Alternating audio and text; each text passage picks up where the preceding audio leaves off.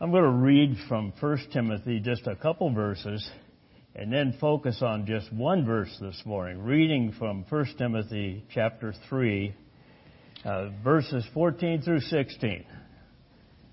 And again, I hope you'll see why in just a moment. 1 Timothy 3, 14 through 16. Paul writes to young Timothy and says, "These things I write to you, though I hope to come to you shortly. But if I am delayed, I write so that you will know how you ought to conduct yourself in the house of God, which is the church of the living God, the pillar and ground of the truth.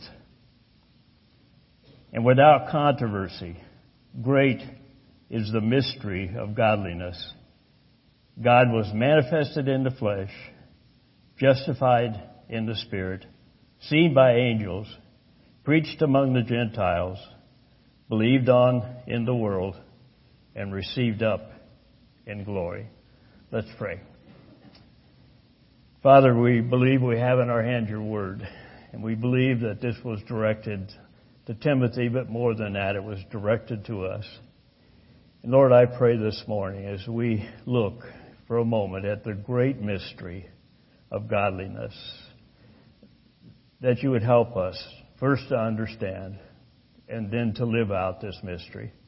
Thank you, Lord, for your word this morning. Thank you for these, our friends. Speak to us, we pray, in Christ's name. Amen. Have you ever had a friend who had all the answers?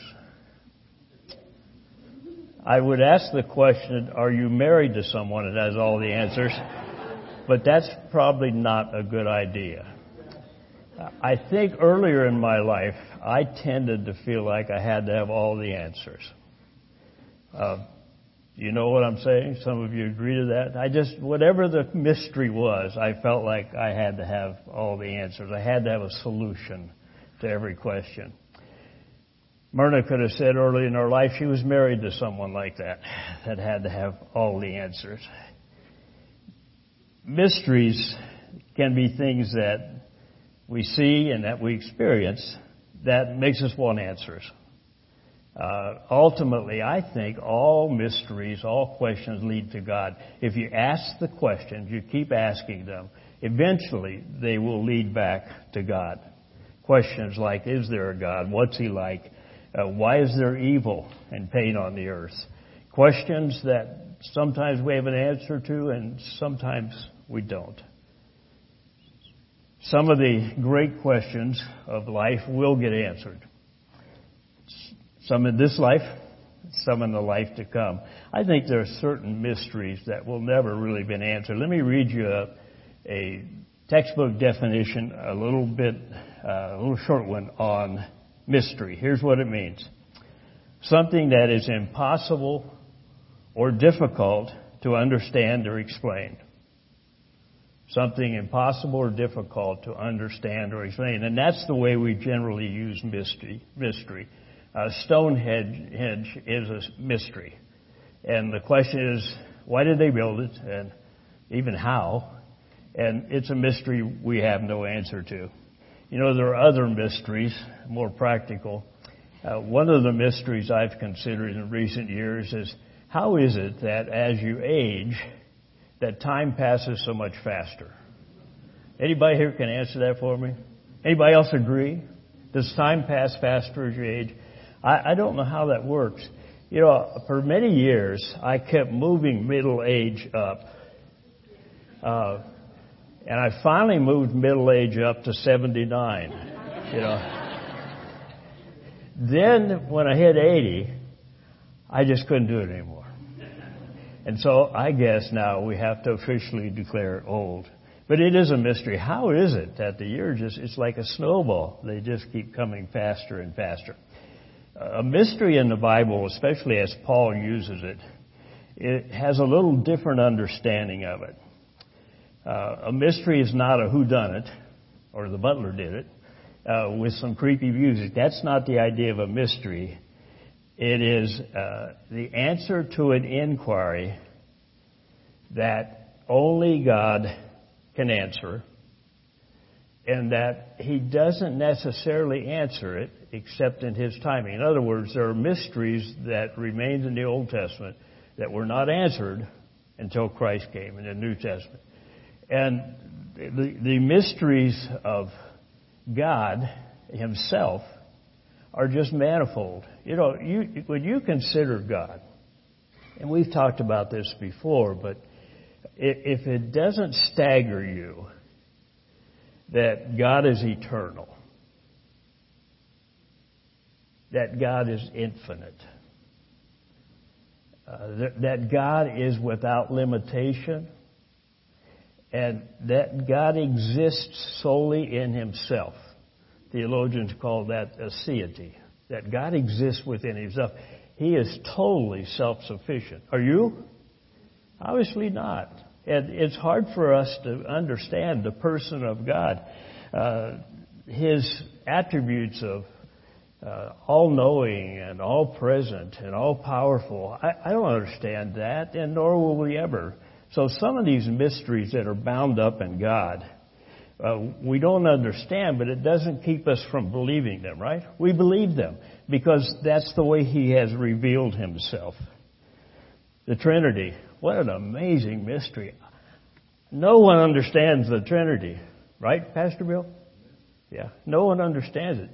Does God exist in three persons? Yes. And are those three persons one? Yes. How can that be?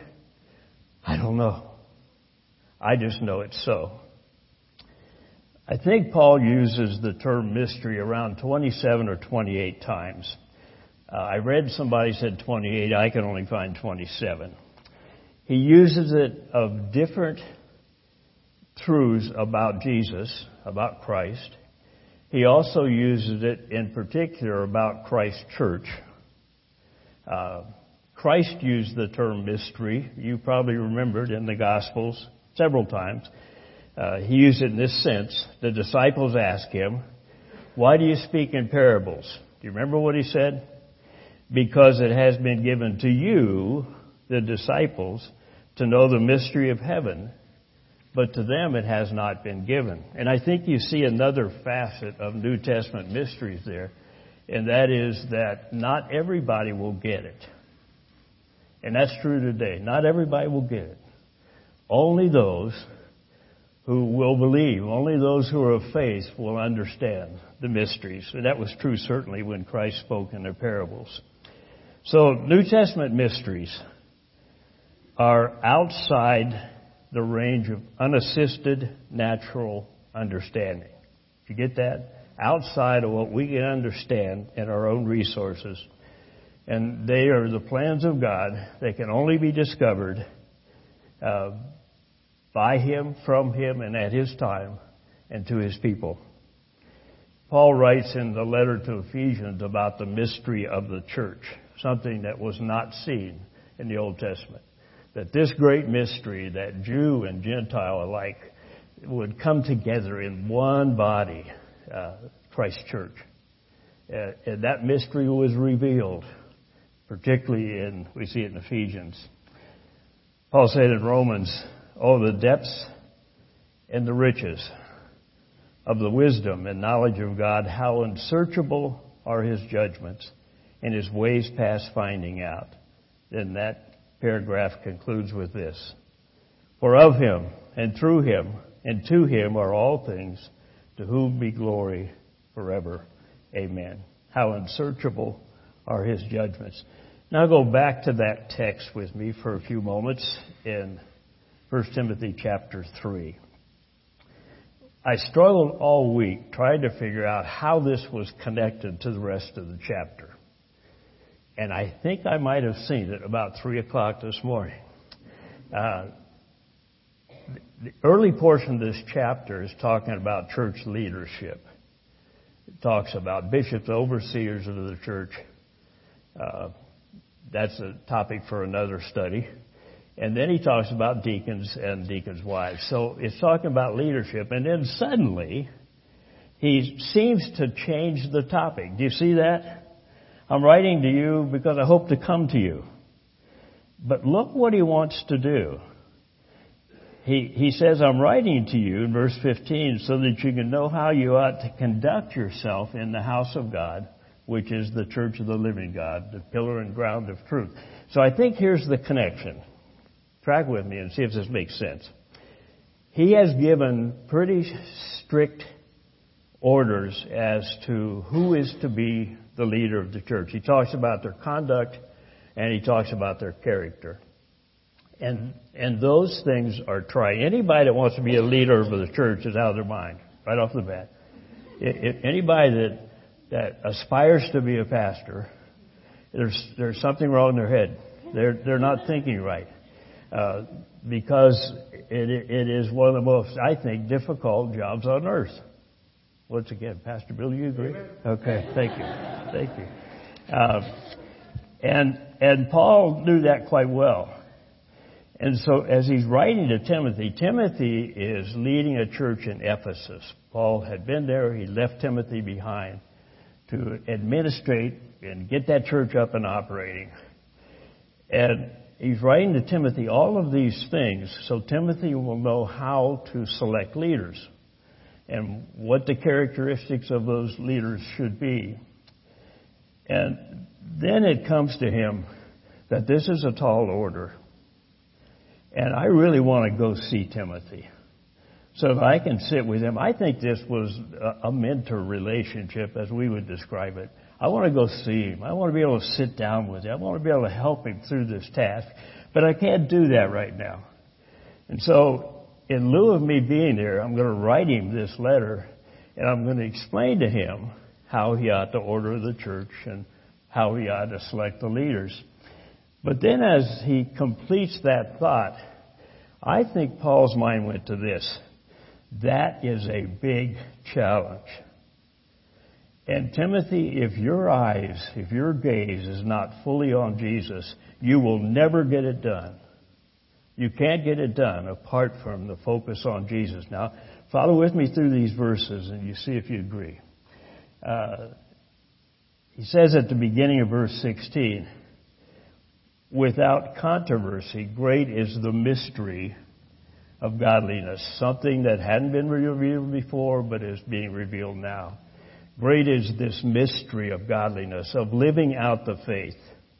That's what godliness is all about, living out the faith. So Timothy's here at Ephesus, spending a lot of time alone, I'm sure, as a leader. And so what does he need to focus on to live out his faith? Do you understand what I'm saying? What is it that's going to help Timothy? What tools can he use to help him live out the faith? And I think this next passage explains the things that Timothy needs to focus on, have his attention on, if he's to live out the faith. And let me just say in summary, it's Jesus. It isn't that true of all of us. If you want to live out your faith, you better keep your eyes on Jesus, who he is and what he's done, because that is our hope, and our only hope is the person of Christ. So I'm just going to work through these phrases. And first, let me comment that that term "great" in verse 16 rather, is the mystery. The word "great" is magnus. The mega, a million lottery recently. Did I read that it was $1.6 billion, something like that? Staggering numbers. Well, that mega is from this same word. It's a transliteration, really, coming over from the Greek for great. So this great, comparative term, we could say greatest, this great mystery of godliness, of walking out the faith, here's what it's bound up in. And look at these phrases. God was manifested, made known, revealed in the flesh. That's the first thing. Manifested in the flesh. We celebrate that at what season? Come on. Somebody. Christmas. Thank you. I wanted to make sure somebody was listening. Christ came as a baby. The incarnation. We celebrated Christmas. Incidentally, Christmas is a marvelous time. And I wish we sang the Christmas hymns year-round. There's some great Christmas hymns. And the imagery and the teaching out of those Christmas hymns, even the simple ones. Away in a manger, no crib for his bed. What's the next couple words? Little Lord Jesus laid down his sweet head. That Christ became man. By remaining fully God, he became man and became like us. That's a mystery, folks. And that's a mega mystery to understand that God could become man. A Jewish teacher said this: if you can convince me that a virgin can give forth to a child, then I will consider your faith. If a virgin can give forth a child, I'll consider your faith. Well, Isaiah says, 700 years before Christ came, the Lord himself will give you a sign. The virgin will conceive a child. She will give birth to a son and will call him Emmanuel, which means God with us.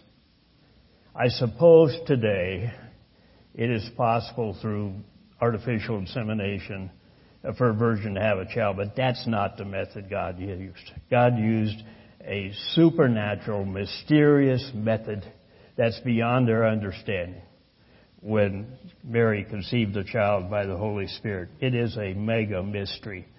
God and man came together in one person. Paul said in Galatians, but when the right time came, God sent forth his Son, made of a woman. You hear that?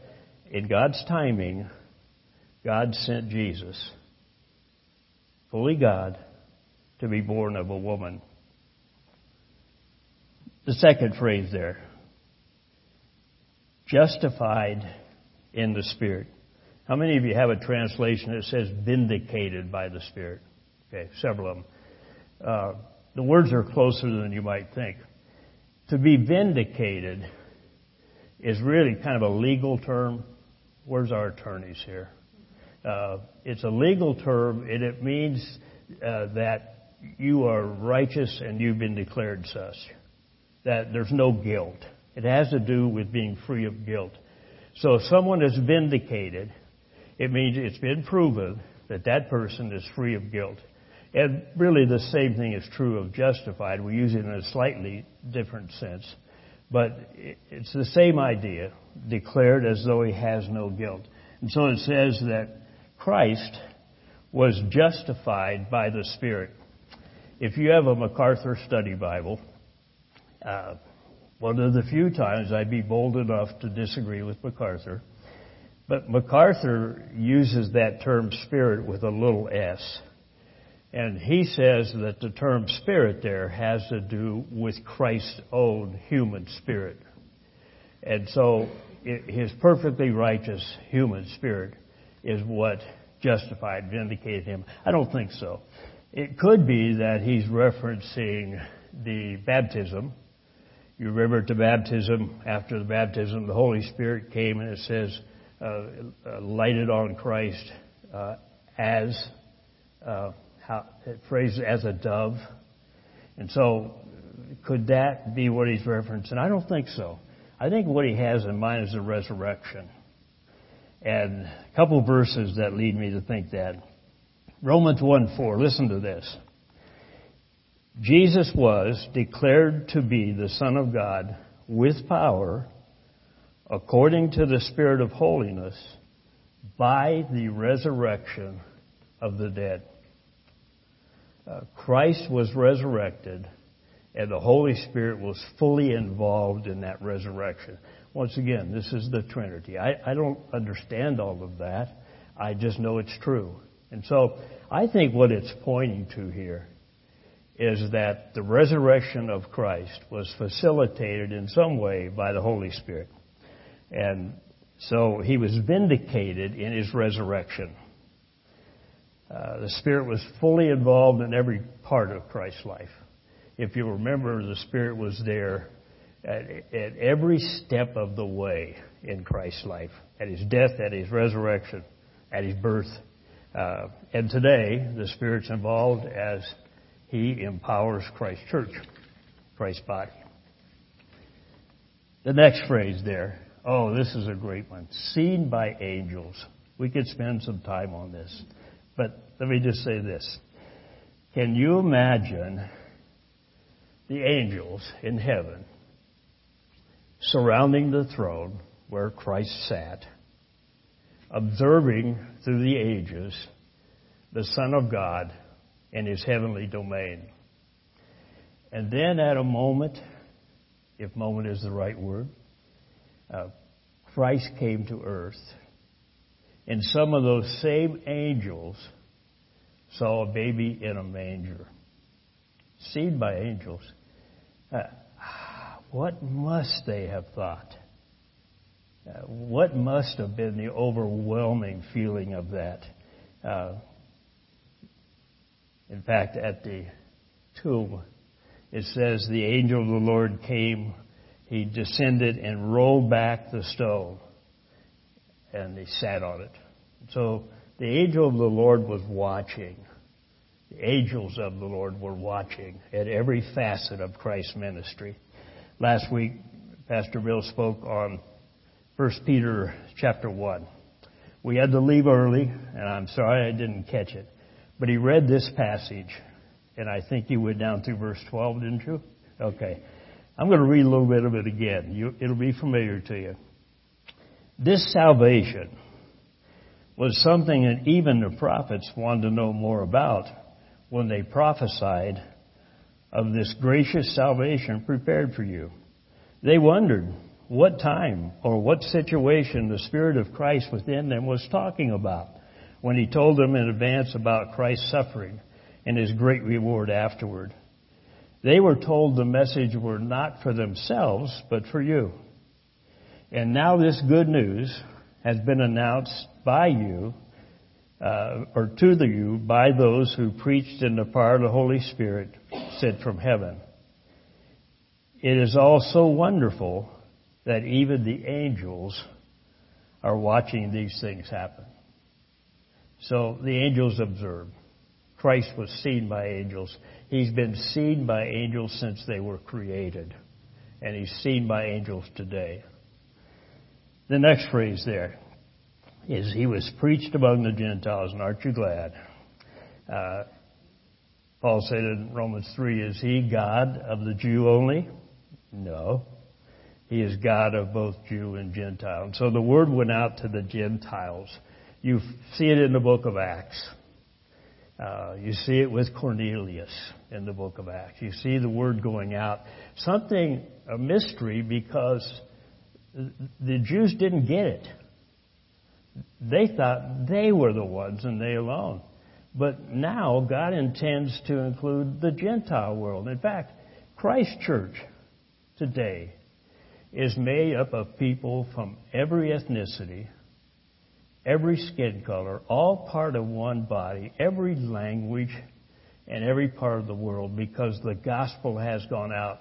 Marty and I had lunch this week with a young family they live in Moldova. They live in the Transnistria region of Moldova. For those of you who've been following the news in recent years, there's a little region, I think it would be to the east and south of Moldova, that remains Russian, and actually Russian troops there. Joins Moldova, and I think probably Ukraine on the other side. And that area has been hostile to the gospel because it was controlled by the Russians and by the Russian Orthodox Church. So Igor and his family lived there. I don't know who preached the gospel to Igor, but somebody did. And you know what Igor's doing today? We saw pictures of people being baptized as an outward expression of their faith in Jesus. And so Christ was preached among the Gentiles. He's been preached all over this world. And more specifically, it wasn't just Christ, it was salvation through Christ. It was knowing Him through His shed blood on the cross. That's been preached to the Gentiles and throughout the world. In fact, the next phrase says, believed on in the world. Every place you go, there are people who know and love the Lord Jesus. Now, there might be a pocket somewhere, but this world is full of the gospel of Jesus Christ. He was believed on in the world. That's a mystery, folks. You know, through the ages, there's been lots of people that wanted to stamp out the gospel. People that wanted to make sure it was never propagated. And I think that the evil one empowers that. And so, in spite of all of the opposition, the gospel continues to go out. Christ is believed on in the world, still happening today. And then that last phrase, he was received up into glory. Here, glory refers to a place. I kind of like that heaven's referred to as glory. Today, Christ sits at the right hand of the Father, where he ever lives to make an intercession for us. So as you walk through those steps, those truths that he's expressed are the basis of holiness, of godliness, of right living, because they tell us all about Jesus. In a few minutes, we're going to take communion together. Communion is a mystery. As you look at these elements, I hope two things will happen. Is that one, you will recognize that this is a mysterious celebration. Not earthly. Something only can be revealed by God. And the second thing is that they point explicitly to a risen Savior who gave his blood on a cross, but who rose again and lives today to make intercession for us. So, as we take the elements, I hope there's an element of mystery to you.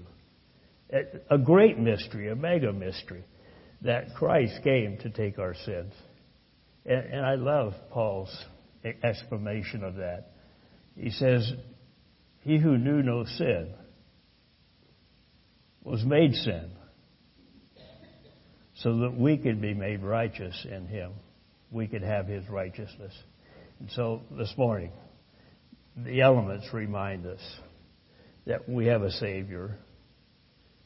Mysterious though it be, we believe it to be true, that we have a Savior. And that Savior shed his blood so that we could be righteous, vindicated, just as though we never sinned, because Jesus took that sin. So in a moment we're going to sing, and Pastor Bill is going to come back and introduce communion. And as we sing this song, I hope that your heart will be stirred to worship the Lord as you contemplate the mystery of Christ and what he's done, who he is. And that in so doing, it will enable us to live out this faith in a godly way. It'll empower us to live out Christ.